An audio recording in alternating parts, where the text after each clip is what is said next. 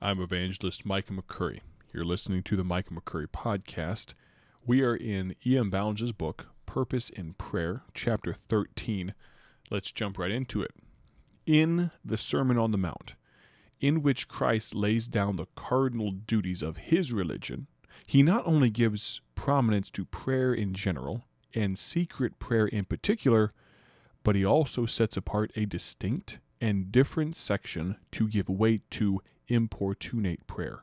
To prevent any discouragement in praying, he lays down as a basic principle the fact of God's fatherly willingness, that God's willingness to answer our prayers exceeds our willingness to give good and necessary things to our children, just as far as God's ability, his goodness and perfection exceed our infirmities and evil.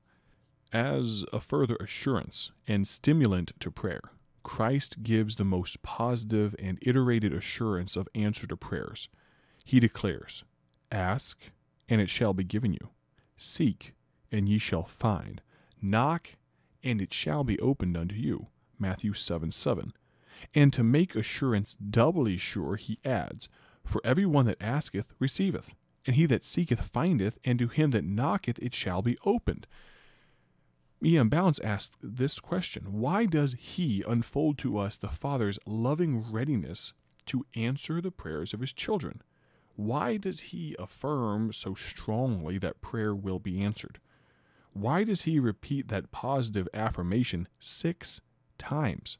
Why does Christ, on 2 distinct occasions, go over the same strong promises, iterations, and reiterations in regard to the certainty of prayer being answered?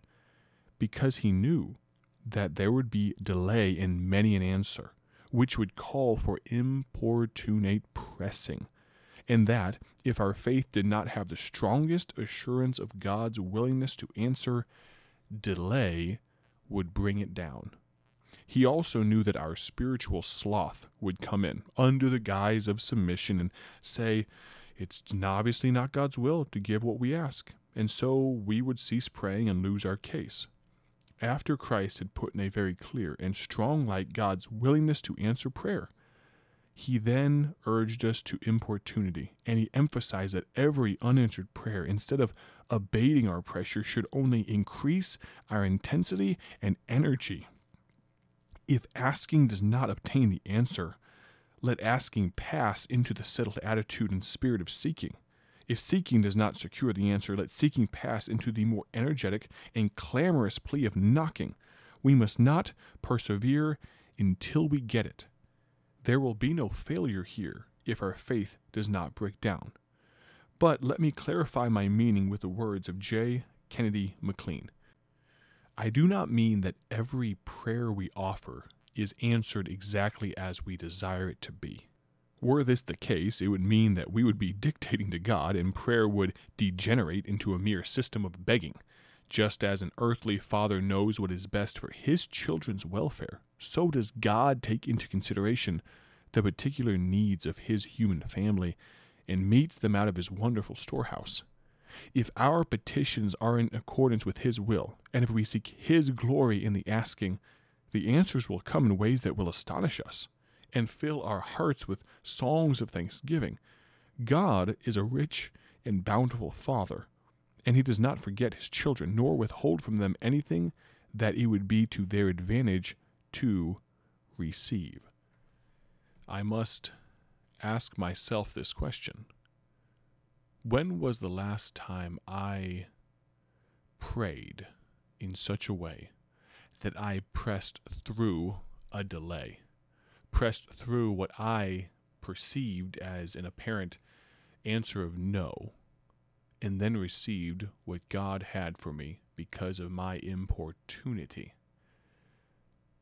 Let's take the example of that widow woman in the Bible, who because of her importunity, God wants to give us every good gift, every perfect gift, but do we ask for them?